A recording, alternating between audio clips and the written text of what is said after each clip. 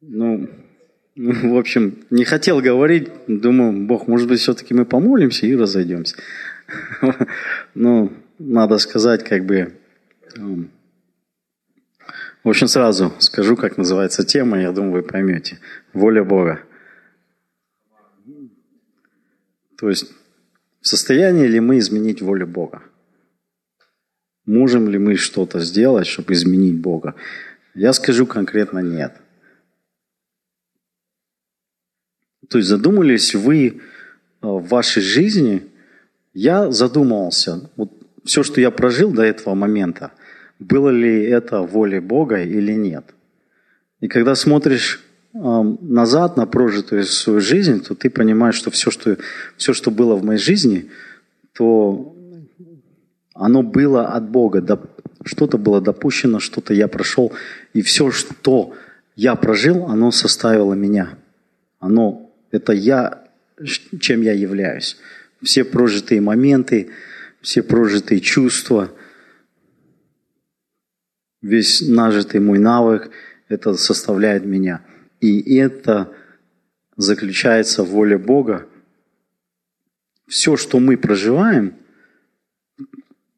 в том и является воля Бога. Может быть, конечно, я буду резким для чьих-то ушей. Может, нет, не знаю. Но в связи со всеми обстоятельствами нынешними я бы хотел именно это и сказать.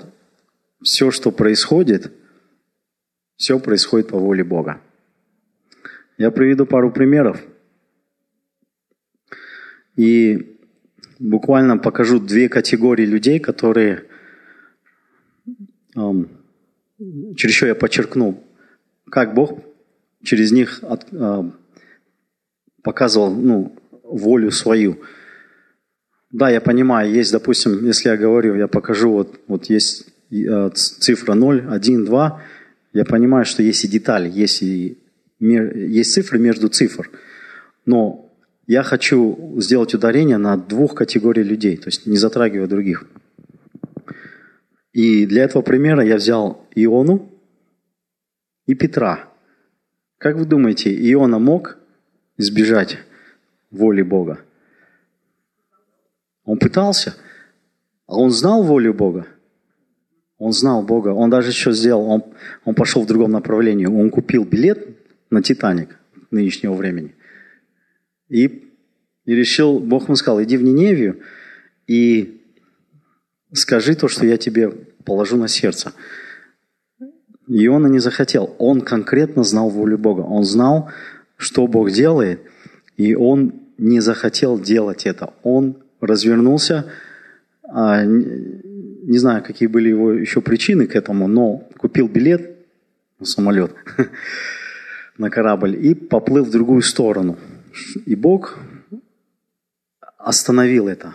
И он даже взял кита, развернул и привел его в ту область, где он должен был находиться. Это одна категория людей, которая знает волю Бога. И даже если они хотят поступить против воли Бога, у них ничего не получается. Они просто этим делают себе хуже. Ты все равно будешь там, где ты должен быть. Проще идти с наименьшим сопротивлением. То есть я это себе и решил. Вторая категория людей, я скажу, это Петр. Почему? Я прочитаю от Луки, 22 глава, 31 стиха. Иисус сказал: «Симон, Симон, берегись, сатане позволено испытать вас и отделить пшеницу от мякины. Но я молился о тебе, чтобы ты не лишился веры. А потом, когда вернешься ко мне, укрепляй своих братьев». Господь сказал Петр Иисусу: «Я готов идти с тобой и в тюрьму, и на смерть». «Говорю тебе, Петр, — возразил Иисус, — еще не пропоет сегодня петух, как ты трижды скажешь, что не знаешь меня». Иисус ему сказал: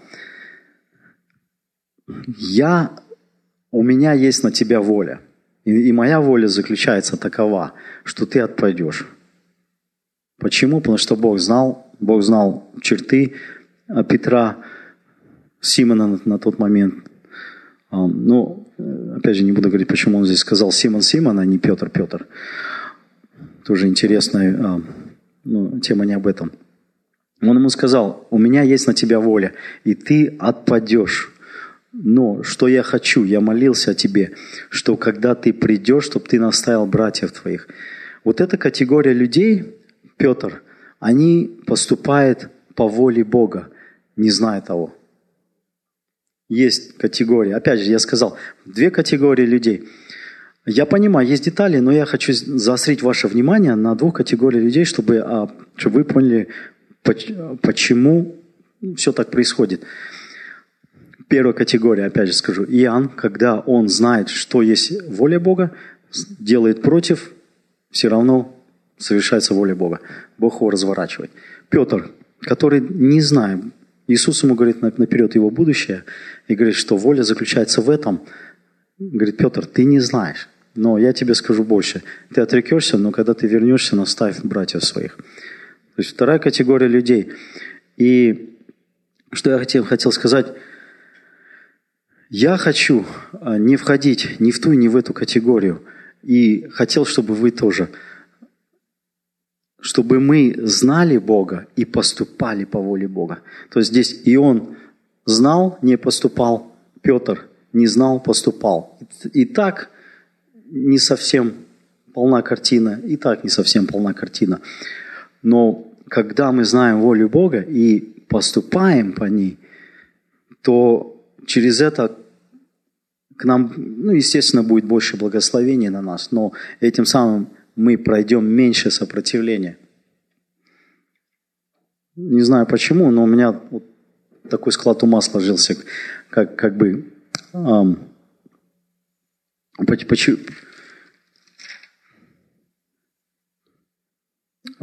почему я, допустим, совершаю определенные вещи, потому что я уверен, что в этом есть воля Бога. Я пытаюсь не делать некоторых вещей, потому что я знаю, что то плохо или в том нет воли Бога. Также я хотел рассказать, как я пришел к Богу, потому что тоже уникальный у меня момент был. Он, наверное, похож на то, что я не понимал и не знал, но поступал по воле Бога, не осознавая того.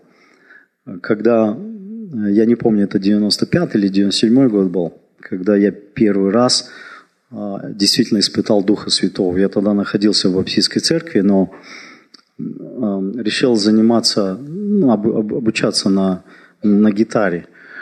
Тогда это было популярно, ты находишься в церкви, ты должен уметь играть на инструментах.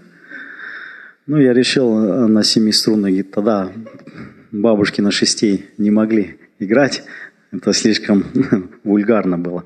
Были 7-струнные гитары. И я пришел, обучаться, и у этой бабушки, я не знаю, был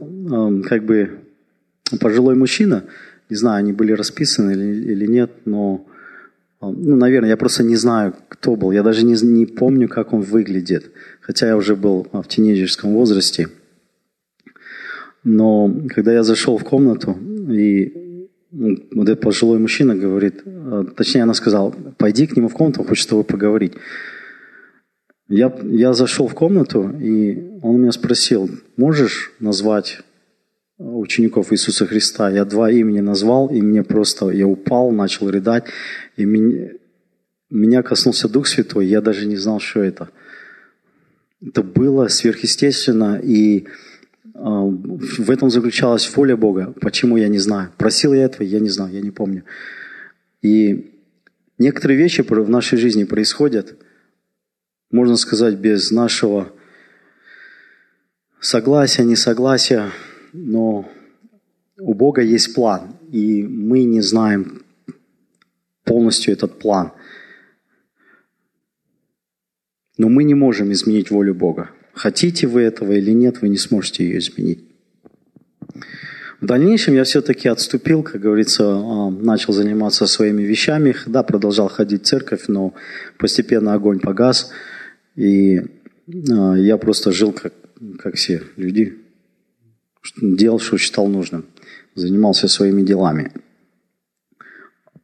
Но отпечаток у меня уже отложился, кто есть Бог, кто есть Дух Святой. Потому что я это прочувствовал на себе, даже будучи в баптистской церкви. Но опять же, этот человек, я его никогда в церкви не видел, так как по состоянию здоровья не мог ходить. Но стоило мне переступить порог, как мне Дух Святой коснулся. И в дальнейшем, как говорится, я отступил от Бога, жил, работал, и все шло к тому, что я подходил к тупику в моей жизни. То есть задавал больше вопросов, все разваливалось, ничего не шло. И в тот самый момент, как говорится, в момент тяжелой в жизни, я решил сделать выбор. На тот момент я осознавал, что существует Бог, что Он есть. Я испытал Его. И понял, что вот с этого момента мне нужно сделать выбор и двигаться теперь за Богом и исполнять Его волю. Не знаю почему, но вот мне четкая была картина, мне нужно исполнять Его волю. И я с того момента сделал свой выбор. И с того момента мне, как говорится, стали попадаться нужная информация, я стал слушать, читать Библию, и все стало постепенно открываться. Все, что было в моей жизни, я должен был пройти. Абсолютно все. Потому что все эти моменты, они составляют нас. Я не знаю, что было в вашей жизни.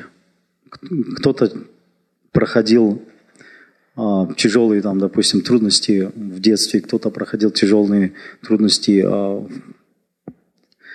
говорится, в тинейджерском возрасте. Но все вещи допускаются Богом. Абсолютно. Дьявол не распоясался. У дьявола нету прав.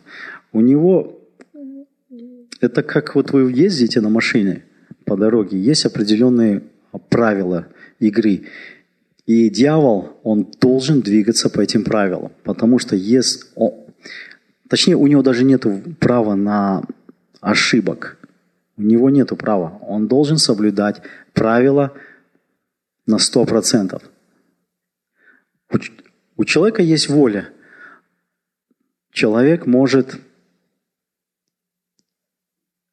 отойти, может ошибаться. Поэтому Бог и забрал некоторое понимание у нас, чтобы этим самым мы были подвластны Ему. Почему? Как это происходит? Я сделал ошибку, и Иисус сказал, все это во благо. Парадокс. И это послужит на воспитание моего духа, моего характера. Все, что я натворил, все это, как говорится, учит и меня самого.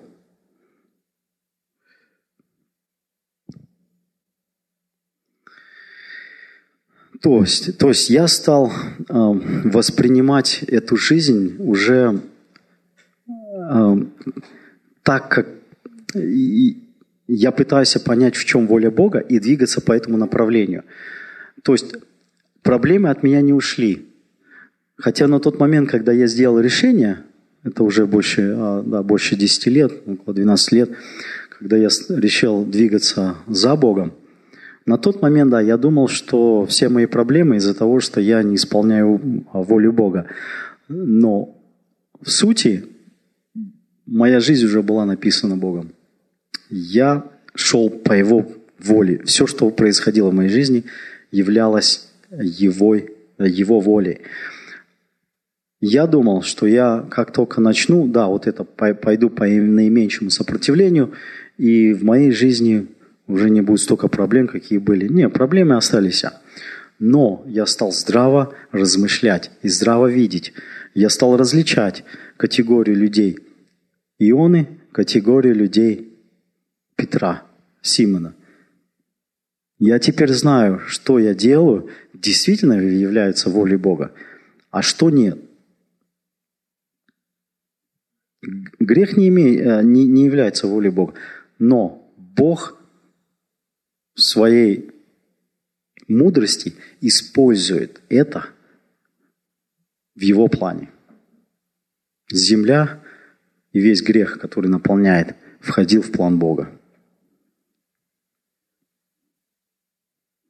И все, что происходит с тобой, со мной, с государствами, все это входит в план Бога.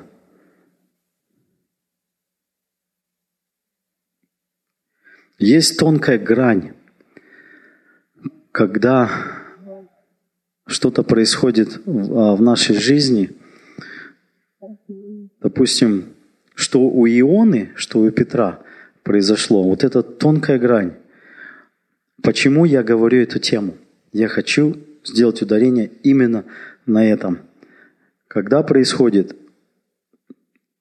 испытание, проверка, называйте как хотите, когда Бог допускает некоторые вещи в нашу жизнь, тонкая грань. Ты можешь очерстветь сердцем и обозлиться. Или ты можешь подняться на следующую ступеньку. Выбор за тобой. И я скажу больше. И это входит в план Бога. Если ты встаешь на следующую ступеньку, и это план Бога, ты вырос духовно. Если ты упал, я скажу, что это план Бога. Но если ты не изменишься, если ты не поймешь, что все это воля Бога, и нужно благодарить Бога и в трудностях, и в радостях, то участь твоя может быть пуста и темна. Потому что Бог использует сосуды и в почести, и те, что не в почете. У Бога все применяется, все не напрасно. То есть в волю Бога входило падение дьявола. Бог использует его в своих целях. Дьявол не обуздался. Он не разошелся.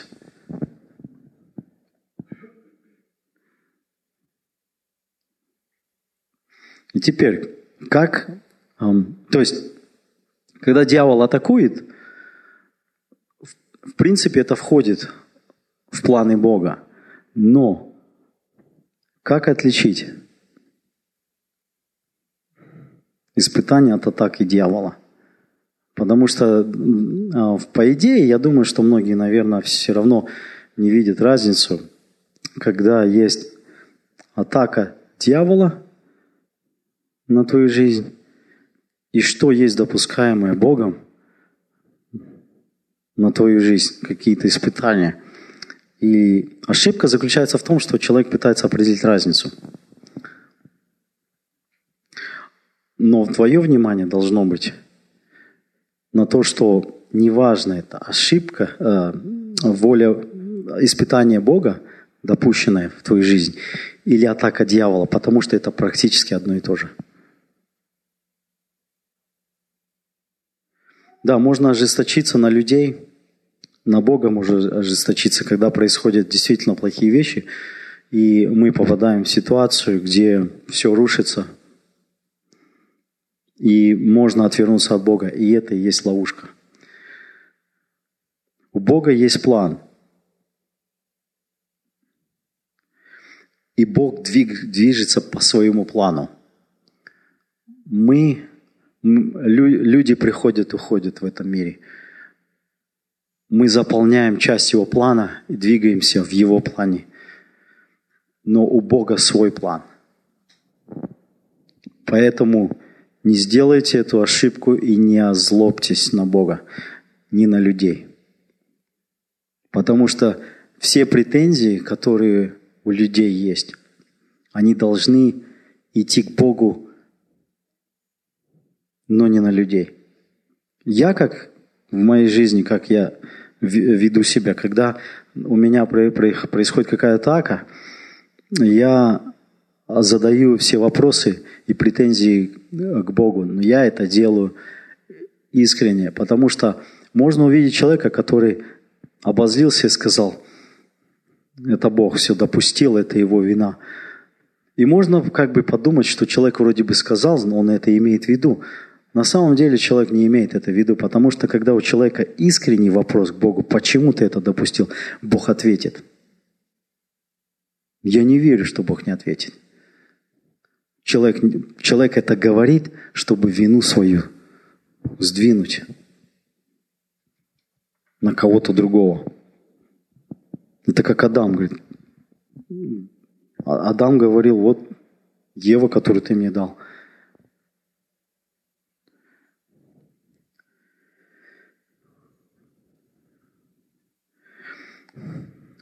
Опять же, чтобы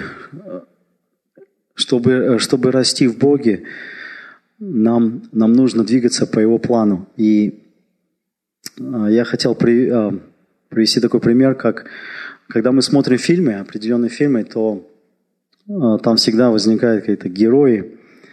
У стран есть герои. Допустим, привести пример, как Мартин Лютер Кинг. Человек, его считают как бы героем, и действительно это так. Почему? Потому что человек отказался от своей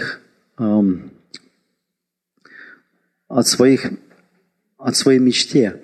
У него была мечта, но так как я живу на этой земле, я понимаю, что все мы, когда рождаемся, у нас сначала приходят наши мечты.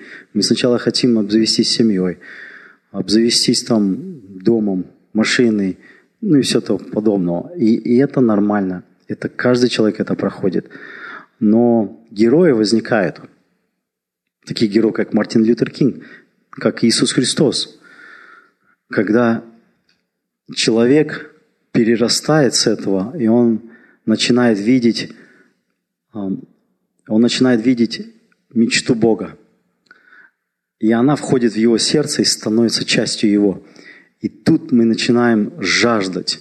Бог нам открывает, Бог в нас вкладывает и дает нам его мечту. И мы начинаем мечтать о большем.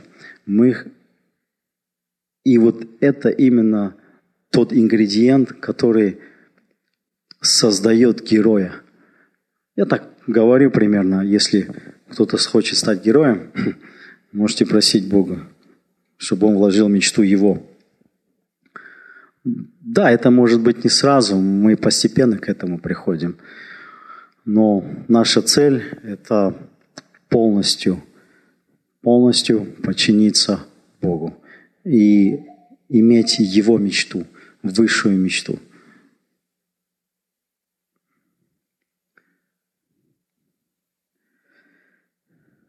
Поэтому позвольте Богу работать с вашим сердцем. И многие испытания, они как раз к этому и ведут.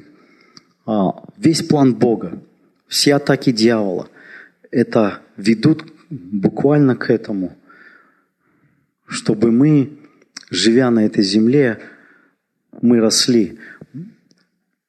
С одной славы мы переходили в другую славу. Мы видели и переключали свое внимание от достигаемых целей на недостигаемые цели. Как Мартин Лютер Кинг говорил, dream, я извиняюсь, нет, другой человек, я фразу сказал, dream big. Поэтому мы должны выбирать высшее призвание в Иисусе Христе.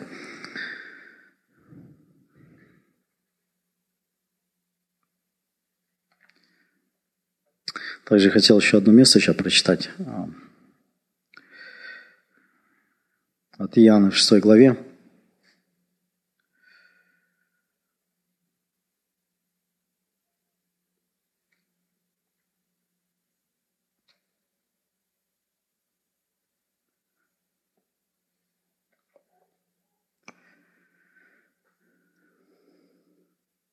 Такое интересное место, когда Иисус говорил, И народ у него спросил, что нам делать. То есть, когда мы видим, что существует воля Бога, и у нас, в принципе, нет выбора, такое возникает вопрос, а что нам тогда делать? И именно это и спросили у Иисуса в 28 стихе, 6 главе. А что мы должны делать для того, чтобы дела наши были угодны Богу? Спросили они его. Вот ваше дело для Бога, сказал им в ответ Иисус.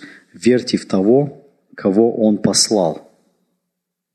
И чуть дальше, в 38 стихе, Он также говорил, ибо я с неба сошел не для того, чтобы делать, что я захочу, а для того, чтобы исполнить волю того, кто послал меня. И вот воля того, кто послал меня, ничего из того, что Он дал мне, не потерять, но воскресить последний день.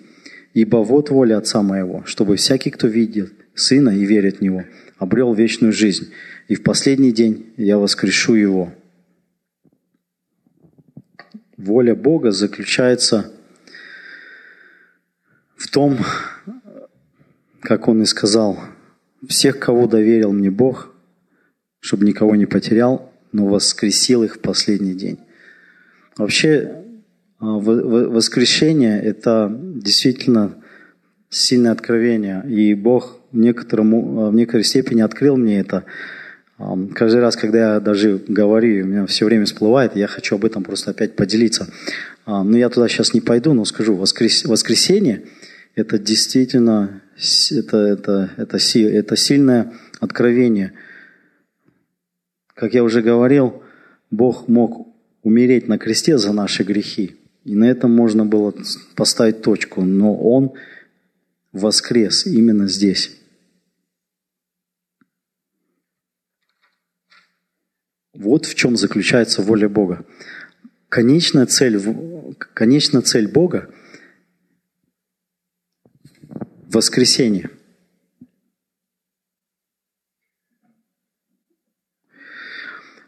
Если мы понимаем, что если мы входим в категорию людей Ионы или в категорию людей Петра, и мы теперь можем задать вопрос, так у нас нет выбора.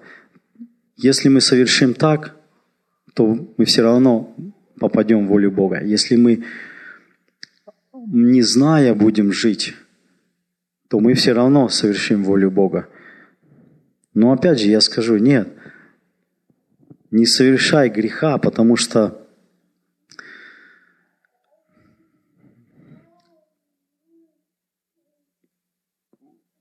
я даже не знаю, как это описать. Ты как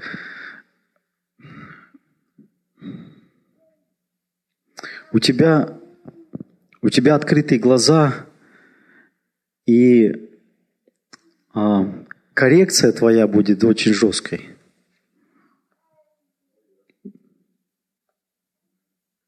Или участь твоя будет прискорбной.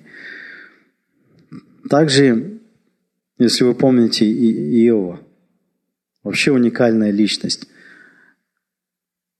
Все, что произошло с Иовом, это входило в планы Бога. Это была атака дьявола? Да, была атака дьявола. Но по воле Бога. Опять же скажу, все, что происходит с нами, со странами, все входит в планы Бога. Абсолютно. Мне иногда даже... Я не хотел говорить это, я думаю, Бог, но это как бы само очевидное. Но не знаю, может быть, не все это понимают.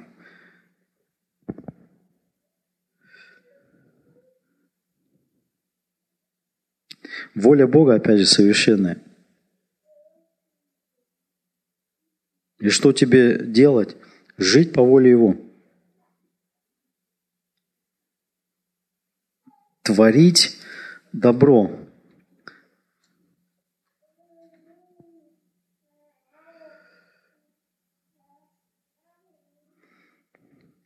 К 1 Фессалоникийцам, 5 главе, 15 стихе, такие слова написаны. Смотрите, чтобы никто у вас не не воздавал злом за зло. Здесь очень интересное место. Здесь написано: не воздавайте добром на добро. Здесь написано: не воздавайте злом на зло. Здесь говорится, что вам будут причинять зло, а вы не воздавайте в ответ злом. Всегда стремитесь к добру, как друг для друга, так и для всех остальных. То есть это не только здесь, он говорит, и за пределами ваших общин, церквей. Всегда радуйтесь, непрестанно молитесь, за все благодарите. Вот воля Бога для вас, верящих в Христа Иисуса. Дух не угашайте, пророчеств не презирайте, но все подвергайте испытанию. Держитесь добра, избегайте любых видов зла. Павел говорит: избегайте любых видов зла. Здесь не говорится избегайте грешить, здесь говорится избегайте любых видов зла. Здесь речь шла о том, что против вас совершали зло, не воздавайте злом за зло. Избегайте любых видов зла, но творите добро в ответ. Если вы выберете воздавать злом за зло, опять же скажу, Бог и это использует в свою выгоду. Но вы в этом не будете иметь выгоды. То есть ваша участь будет вне. Поэтому я говорю, здесь очень тонкая грань. Если вы христианин, если вы действительно верите в Бога, здесь действительно нужно быть, здесь нужно бодрствовать, здесь нужно молиться. Поэтому я говорю, что мне помогает удерживаться на ногах, опять же, это молитвы. И действительно, я рекомендую каждую пятницу здесь быть. Почему? Потому что, я не знаю, если бы я не ходил, то я бы, наверное, уже тоже не устоял. Но это так и есть. Это.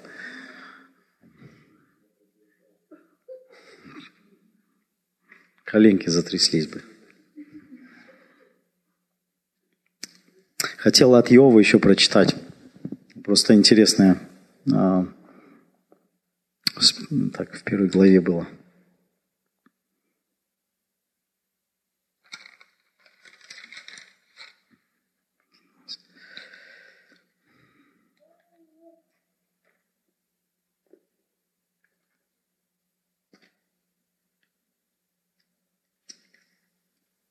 Все заплатки повыпадали.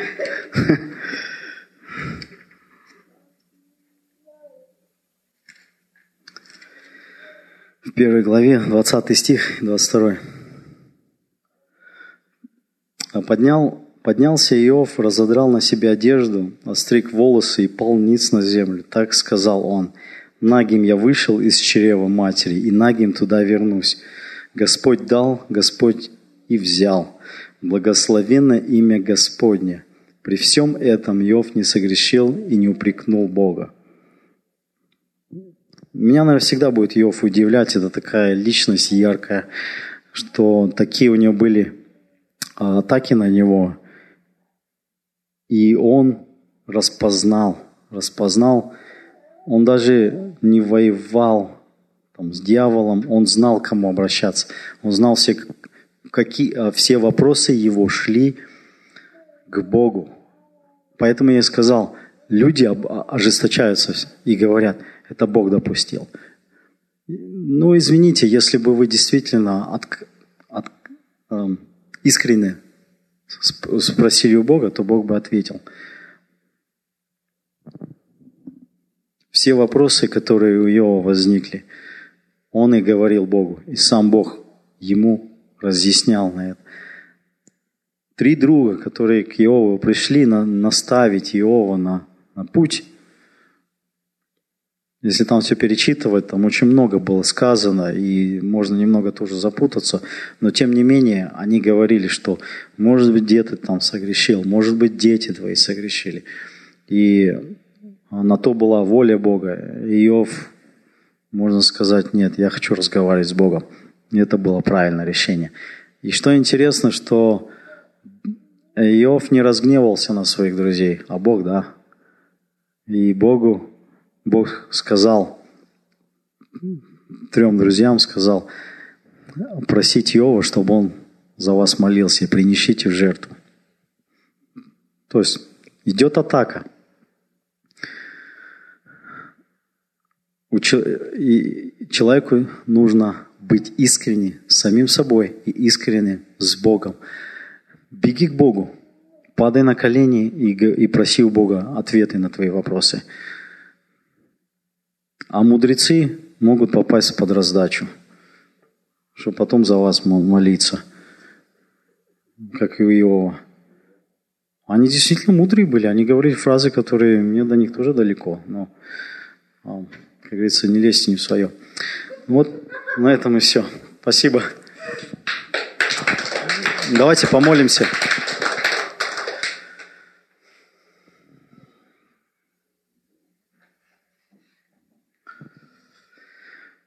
Иисус, спасибо Тебе за то, что Ты даешь нам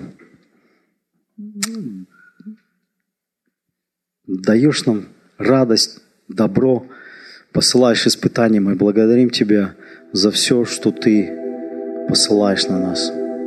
Мы понимаем, что Ты Царь, что Ты Бог, что по Твоей воле восходит солнце, по Твоей воле солнце заходит. И дьявол не может противоречить ни Тебе, ни Твоему Слову. Все, что Ты совершил, все Твои планы, они будут приведены в действие, и мы знаем итог их. Иисус, я прошу Тебя за тех, кто, может быть, сомневается, и можно понять их как людей. Я прошу, чтобы Ты дал мудрости распознавать, что во всем есть Твоя воля,